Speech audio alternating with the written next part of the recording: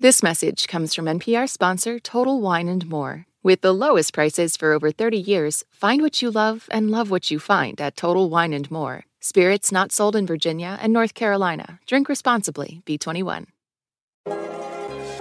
Bullseye with Jesse Thorne is a production of MaximumFun.org and is distributed by NPR.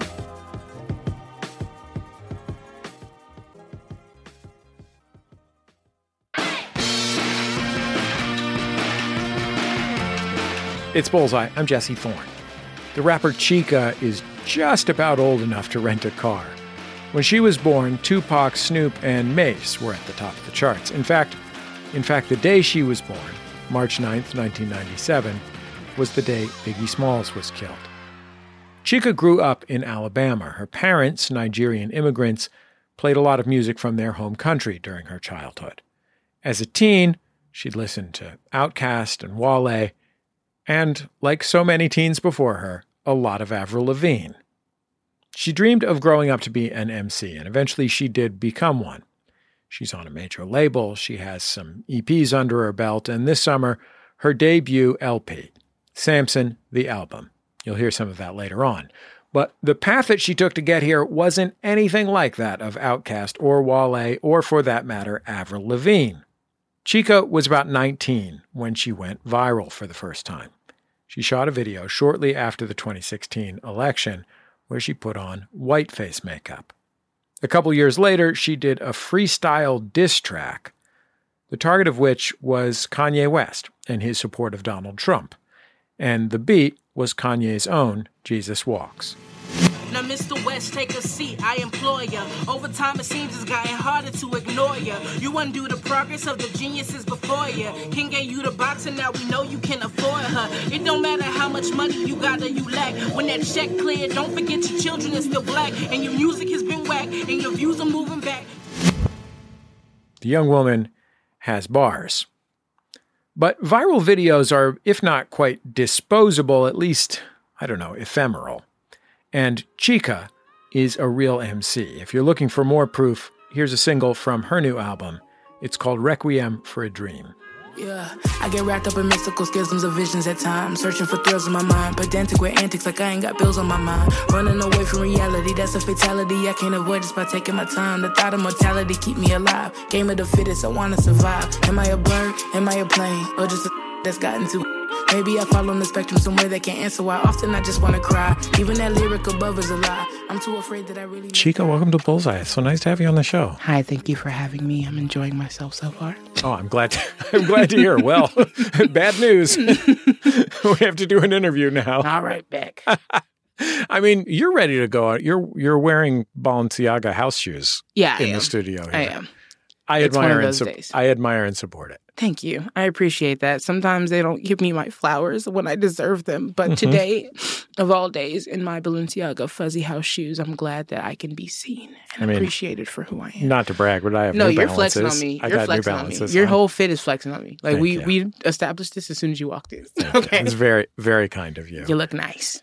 Listening to your new album and your first back-to-back, the tone shift is really apparent.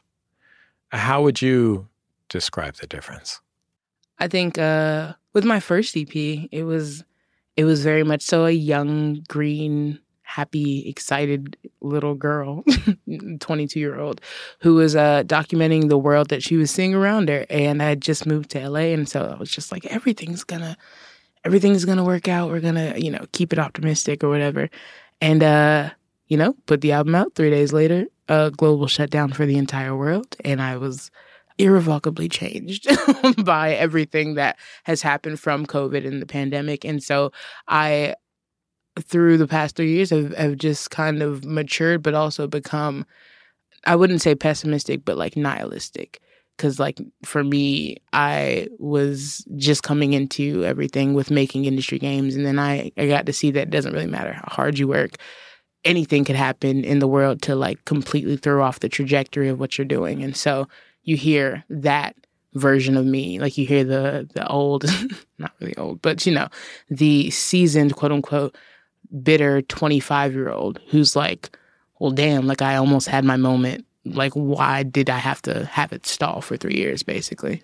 I feel like people attribute their pandemic hobbies, the sourdough bread making or whatever, to an excess of time, that they're not going out and doing stuff. I kind of think that in large part it was just a desire to have control over something. Yeah. To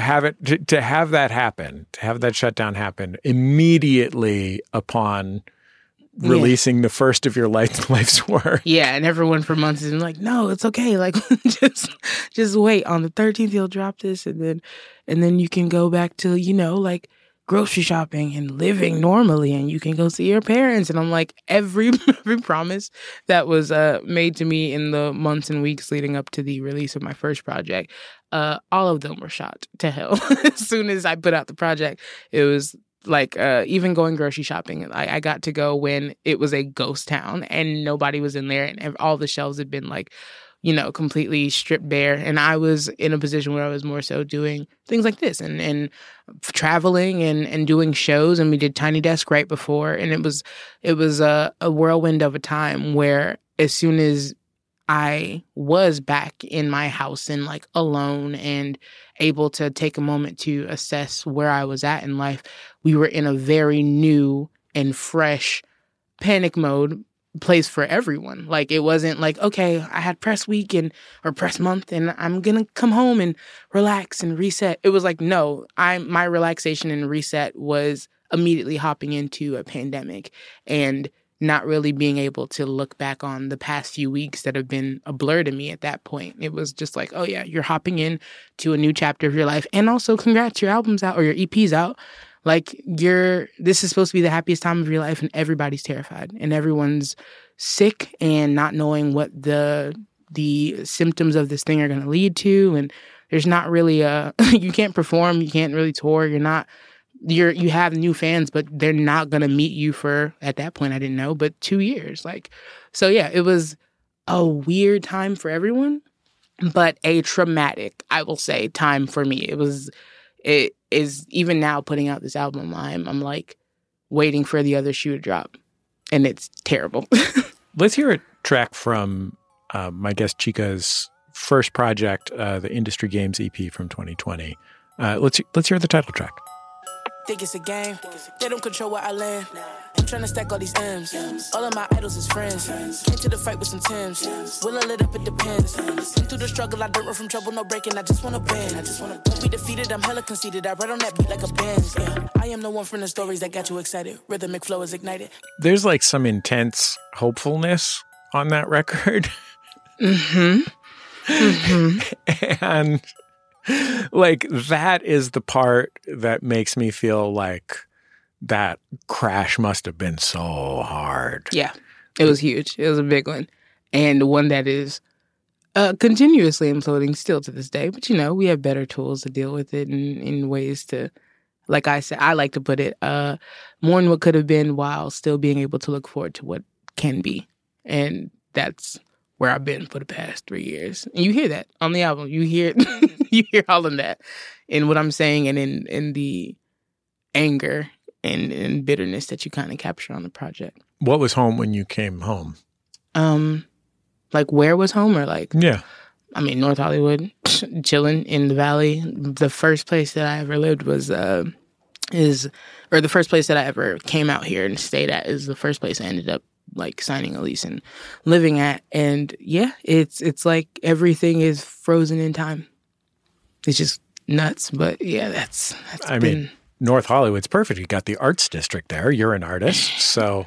Yeah, but I also moved to LA 9 months before the pandemic. So I wasn't able to create an ecosystem or like have a real home base. The people that and I still work with them, but the people I was working with became my not only friends, but like my family, because I came out here by myself from Alabama. And so, yeah, I have really strong bonds with the people I work with, and I'm sure they're really tired of me. But it's like, because I was in a constant work mode, I was able to not really pay attention to the fact that I didn't have anyone outside of work. And so even being in the arts district, it was like watching all of these new and young transplants who are like hopeful and like me, you know, but they have other people they moved with. Like they have a roommate. They have like friends. Or if they're dancers, at least they go to the dance studio every day. You know what I'm saying? For me, it was moving here and doing press and, you know, signing or whatever, great things. But the moments to connect to people are few and far between. And so it's like, yeah, being in the Valley is cool. It's cool for what it is, but also it can become really isolating very quick if you're not aware of where you are specifically. I'm nowhere near everyone else who lives in Beverly Hills at all. The other thing that's going on as you are struggling to form real-life relationships in this place that you just moved to before the world shut down is that you're also were and are a social media star. Yeah. And so you're also engaged with the weird semi-relationships of that. Yeah. Hate it.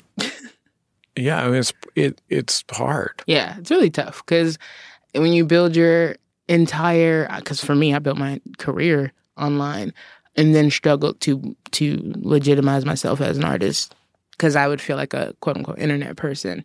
So you can imagine that over the course of however many years it's been from like blowing up or whatever and doing things on the internet, there's been plenty of people who like reach out in high moments and they're just like, we love you and you're great and this, that, and the third. But when it's quiet and when there's no one else around and when it is 3 days after the global shutdown starts and you're looking around and you're like, there's really nobody here. And that social media stuff gets really, I would say tiresome, but also it's sobering, I guess is the word I would go for there. It's like, oh, okay, none of that is real at all. Like, there's a few people, of course, that I've met on the internet and, like, been able to make connections with who are some real life, like, allies and friends and people who look out for me. But the majority of it is a smokescreen. And a lot of it is just, like, having holographic friends. And when you actually need someone there physically, most times they don't appear.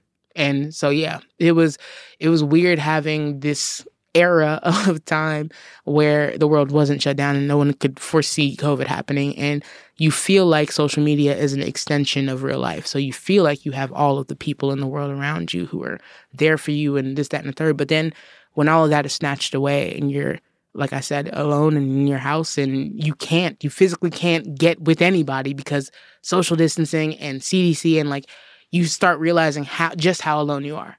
Yeah, social media is not always what it's cracked up to be, I'll say. We're taking a break. We'll be back in just a second. It's Bullseye from MaximumFun.org and NPR. This message comes from NPR sponsor Total Wine & More. With the lowest prices for over 30 years, find what you love and love what you find at Total Wine & More. Spirits not sold in Virginia and North Carolina. Drink responsibly. B21. This message comes from Capital One, presenting sponsor of the 2024 Tiny Desk Contest. Earlier this year, unsigned musicians from around the country submitted their original songs for the 10th annual Tiny Desk Contest. The panel of judges are hard at work picking standout entries, and you can follow along and choose your favorite videos as well. The winner gets to play their very own Tiny Desk concert, then headline a tour with NPR Music this summer. Want to come along for the ride? Visit tinydeskcontest.npr.org to learn more. Then check out the Venture X card from presenting sponsor Capital One. Earn unlimited 2x miles on everything you buy and turn everyday purchases into extraordinary trips. What's in your wallet? Terms apply. See CapitalOne.com for details.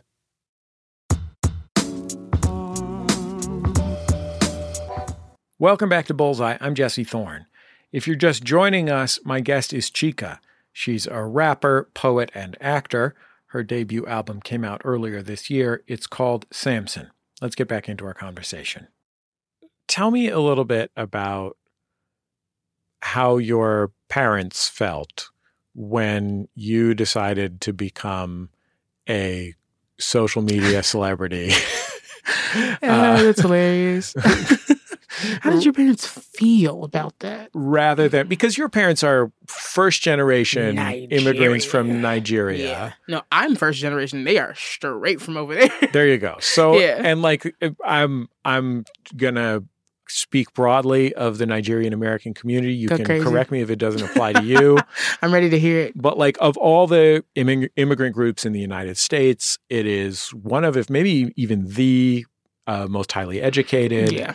And just very overachievers culturally, doing too much, honestly. Like, I get it. Like, I get it culturally, but also I think that we should just chill. Like, let's give our kids room to breathe and become who they want to be. My parents were definitely, as Nigerians, very much so into education. My grandmother, she was in an abusive relationship, and so she wasn't necessarily with my mom's dad all the time.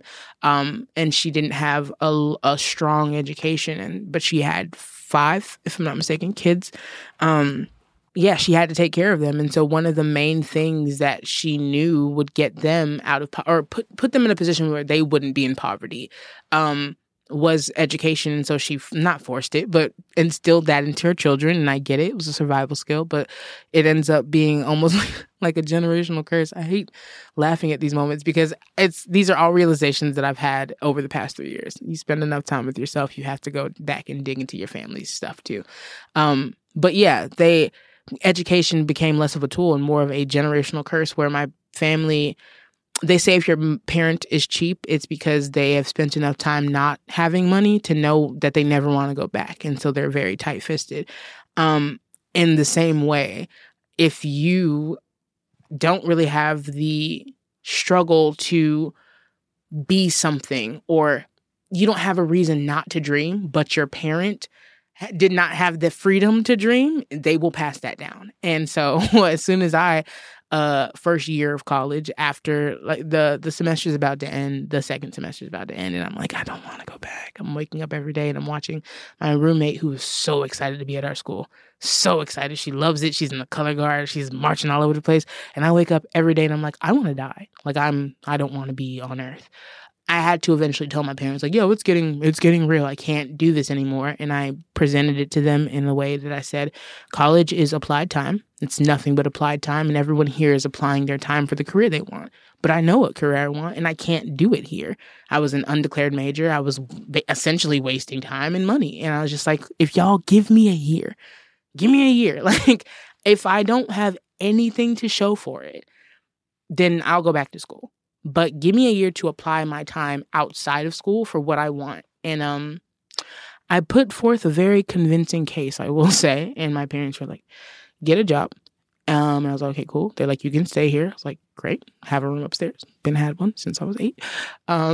They were like, as long as you can take care of yourself and, pay for your own gas and all that, get to and fro, and you're not being a burden on us, feel free to pursue your music. And then 3 months later, I blew up from something that had nothing to do with music. And that was also a month after coming out to LA, blowing all of my money on this random opportunity that I had to work with my favorite artist. And I got stood up. And so, like, there was a lot of, in there, I'm sure my parents were like, what is she doing? Like, is she going to make it? Is she going to do anything that makes us proud? Our other daughter's about to be a doctor, and she's in med school, and she's on like a fast track program. And here's our youngest being like, I want to drop out and be a rapper.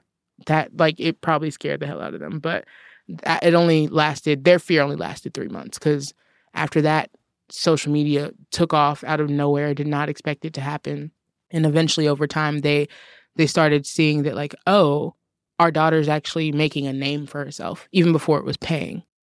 Where was this conversation, this intense conversation, on the timeline with the I'm queer conversation? Oh, it was right. Same time, man. Same time. It was a lot happening in that time. Just formative years, truly. I'd blown up already. I was already like a Instagram person, social media person, doing freestyles and stuff. And one of my first like viral videos or whatever was me rapping about growing up in the church, but knowing that I was queer and being like, this don't make sense. Like, the God I'm being taught about hates me. he hates me really bad and I'm an abomination. But that doesn't make sense because I feel really loved and I love my partner in a way that isn't literally focused on sex at all. So what is the truth? And so I wrote a verse about that. And that was probably, 3-4 months into me being a social media person. And my cousin sent it to my dad, hoping to out me. Oh, hoping to out you maliciously? Yeah. We've talked about it this past Christmas. But yeah, she sent it to my dad, hoping to out me. And he called me downstairs to his room. I thought it was because I was smoking in my car. I don't know. I thought he has found the weed. He has located the marijuana. This is not a drill. So I thought it was that.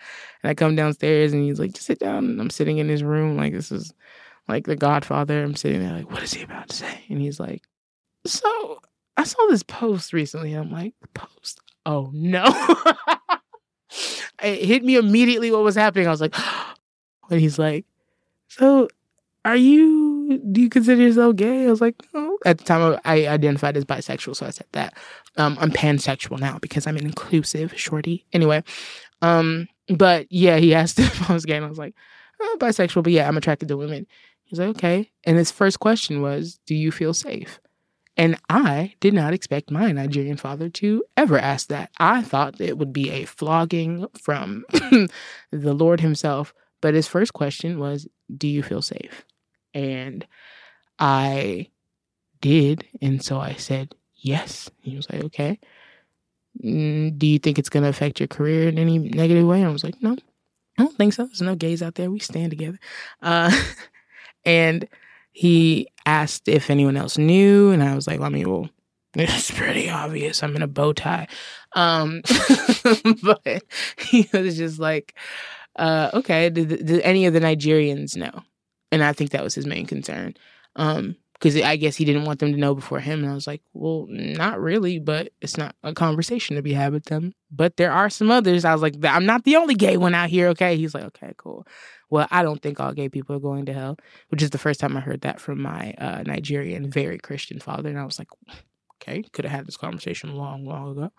And he was like, yeah, I don't think all gay people are going to hell. And as long as you feel like you're safe in our house and like you aren't going to be in any danger, it's not going to throw off your career, go crazy, like, have fun. And I was like, okay. And he was like, all right, cool. Gave me a hug. And I left the room. And I was like, the whole time I thought I was getting busted for smoking in my car. And nope, that was not what was happening. We've got to go to a quick break. Chika has a lot of fans, including some fans who say they don't like rap music very much. She says, yes, it's nice to open people's eyes, but it's also a hassle. We'll talk about that. It's Bullseye from MaximumFun.org and NPR. Support for NPR and the following message come from Betterment, the automated investing and savings app. CEO Sarah Levy shares how cash can be part of a balanced savings strategy for investors. Oftentimes people think of their cash as the money they're using, but when there's a high rate environment, your cash can also be a form of savings. So savings can sit in your cash account and savings can sit in an investing account. And on average and over time, investments go up, but in a high interest rate environment, you can get a more predictable return in a high yield savings account.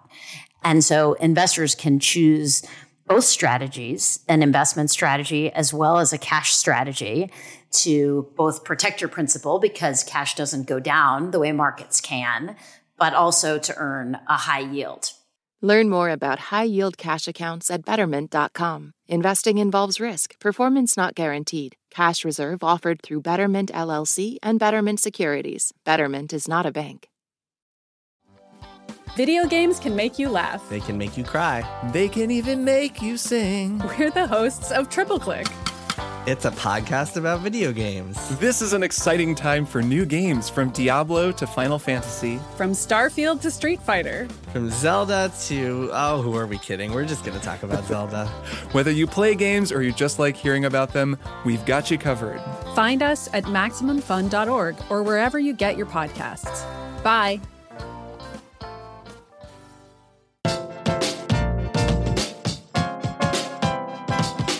I'm Jesse Thorne. You're listening to Bullseye. My guest is Chika, the rapper and poet. Do you remember when Hamilton was huge, like the hugest thing ever? It's still huge in my heart. Okay. So first of all, I'm just going to open by stipulating, God bless Hamilton. Yeah. God bless Lin-Manuel. Supporter of this show and other shows on our network, a decent fella and a brilliant genius. And opener of my album. There you go. Our stories are all we got. So if you're going to tell it boldly. Tell the truth. Without fear. Legend has it, moments like this happen once in your life. It's a tale of finding glory and strife while avoiding the hype. I wanted to put my face through a window if one more person told me about how they didn't really like rap, but they loved They love Hamilton. And I'm like, well, first of all, Hamilton is like 70% musical theater. Like, don't worry that you're turning into a rap enthusiast. Oh my God, I'm a rap fan. Like, great rapping in there and everything. Shout out to everybody in the cast. Yeah. Shout out to Lin-Manuel. But like, it's musical theater. You know, it's a hybrid of the two, and it's definitely musical theater. And I just remember that intense feeling. And there is this world of hip hop that someone wants to tell you when they're telling you about how they like it. I don't usually, but I don't know. They have to, like, there's always a caveat, or like there's a stipulation there, like some kind of, I don't care what you usually listen to. Just say you like this and move on. Right. And I feel like between rapping about being queer, between people looking for body positivity narratives, between the poetry thing, like she's really is a poet.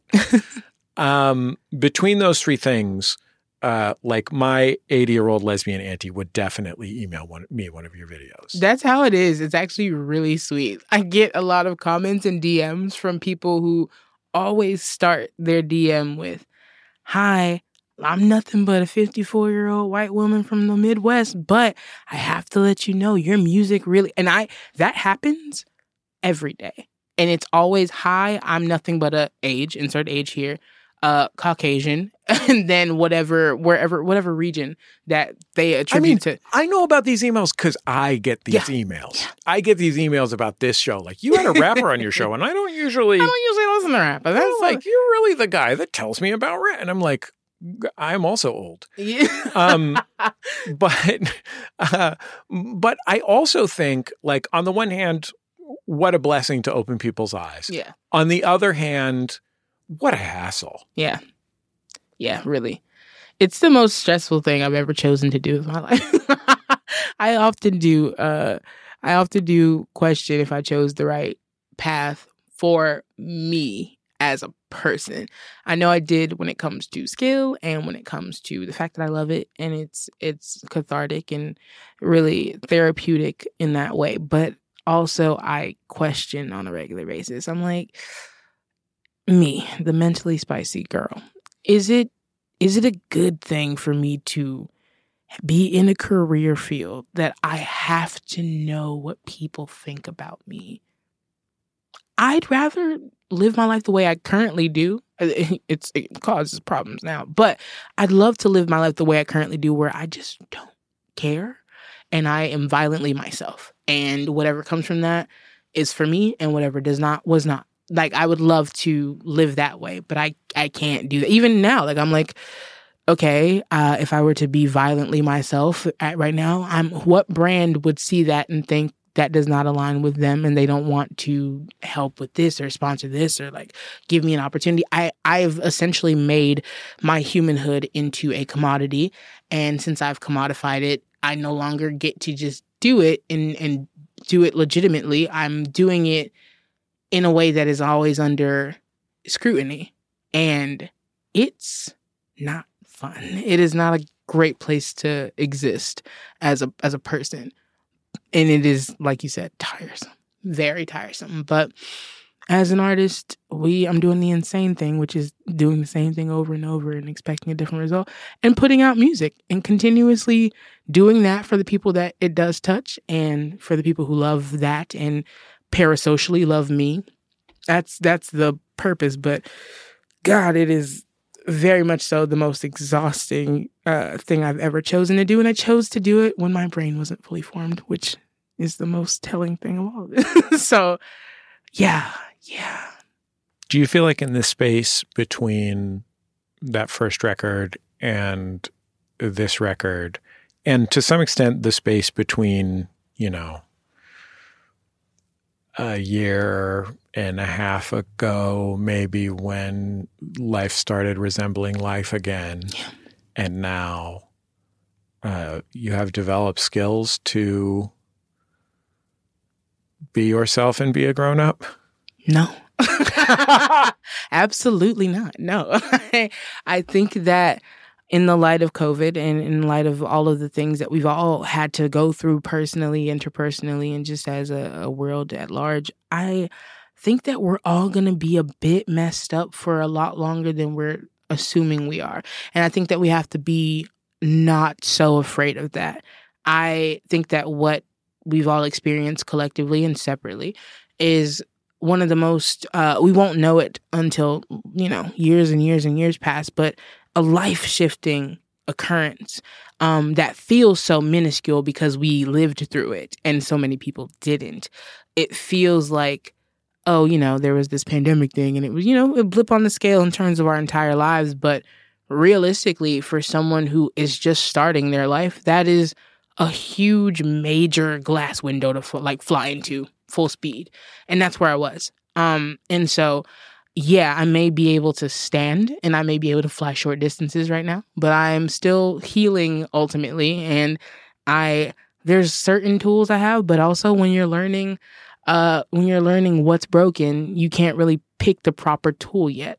The only tool I have right now is turning it into something. It's transmuting the energy into something positive. And the only positive thing I can make right now is either art, paintings, or poetry. So that's how I'm treating it.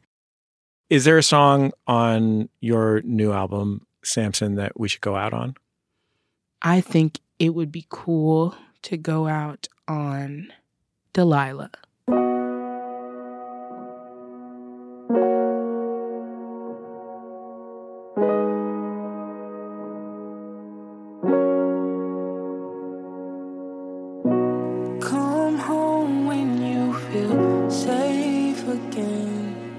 Why do you choose that one? It's the song on the album where I am no longer really looking at everything as a out to get me situation. And I realize that I'm also sometimes the author of my own downfall. And it's a song that I wrote to uplift someone who's always in my life there for me and looking out for me and also holding me accountable, even in moments where I don't see that or I'm not appreciative of it. So after everything that I've said today and the conversation we've had, I feel like you've gotten to know another side of me. And so all the other songs kind of represent the same vantage point, but Delilah is the one that it shifts and it warps. And so for people to hear a more intimate side of me, I think that's a good one. It's a goodie. But I am just a mortal in your presence, tearing down my walls. You found me broken and you started fixing. I don't deserve you and I never will, you know it's true. But just for the record, you an angel, so nobody do. Well, Chika, I appreciate your time and your music. Thanks for coming in. Thanks for having me. This has been a blast. Painting blues, a different hues, they add a layer to what God has done. All my life I question if somebody could shine for the sun. Chika, her album Samson is out now. You are the wish I've been afraid to verbalize aloud. You make me dream again, make me feel seen again. I quit the drugs with you so potent that I fiend again. I lost my way, I made mistakes. That's the end of another episode of Bullseye. Bullseye is created from the homes of me and the staff of Maximum Fun in and around greater Los Angeles, California. The other day I was at the farmer's market. I bought a big tomato plant at the behest of my 6-year-old who absolutely demanded it. Our show is produced by Speaking Into Microphones. Our senior producer is Kevin Ferguson. Our producers are Jesus Ambrosio and Richard Roby. Our production fellow at Maximum Fun is Brianna Paz. We get booking help from Mara Davis. Our interstitial music is by our friend Dan Wally, DJW. Our theme song is called Huddle Formation. It was written and recorded by the Go team. Thanks to them and thanks to their label, Memphis Industries. Bullseye is now on Instagram. Can find sneak peeks behind the scenes and all kinds of neat stuff at Bullseye with Jesse Thorne. So find us there, follow us, tell your friends about it, share our interviews with your friends, please. We appreciate it. I think that's about it. Just remember, all great radio hosts have a signature sign-off.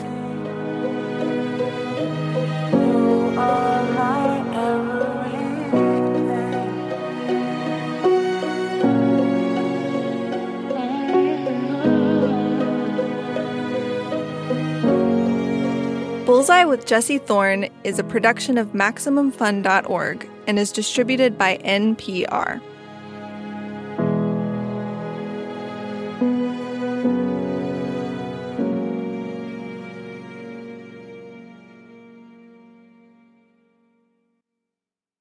This message comes from NPR sponsor Charles Schwab with their original podcast, Choiceology. Hosted by Katie Milkman, an award-winning behavioral scientist and author of the best-selling book, How to Change. Choiceology is a show about the psychology and economics behind people's decisions. Hear true stories from Nobel laureates, authors, athletes, and more about why people do the things they do. Download the latest episode and subscribe at schwab.com/podcast or wherever you listen.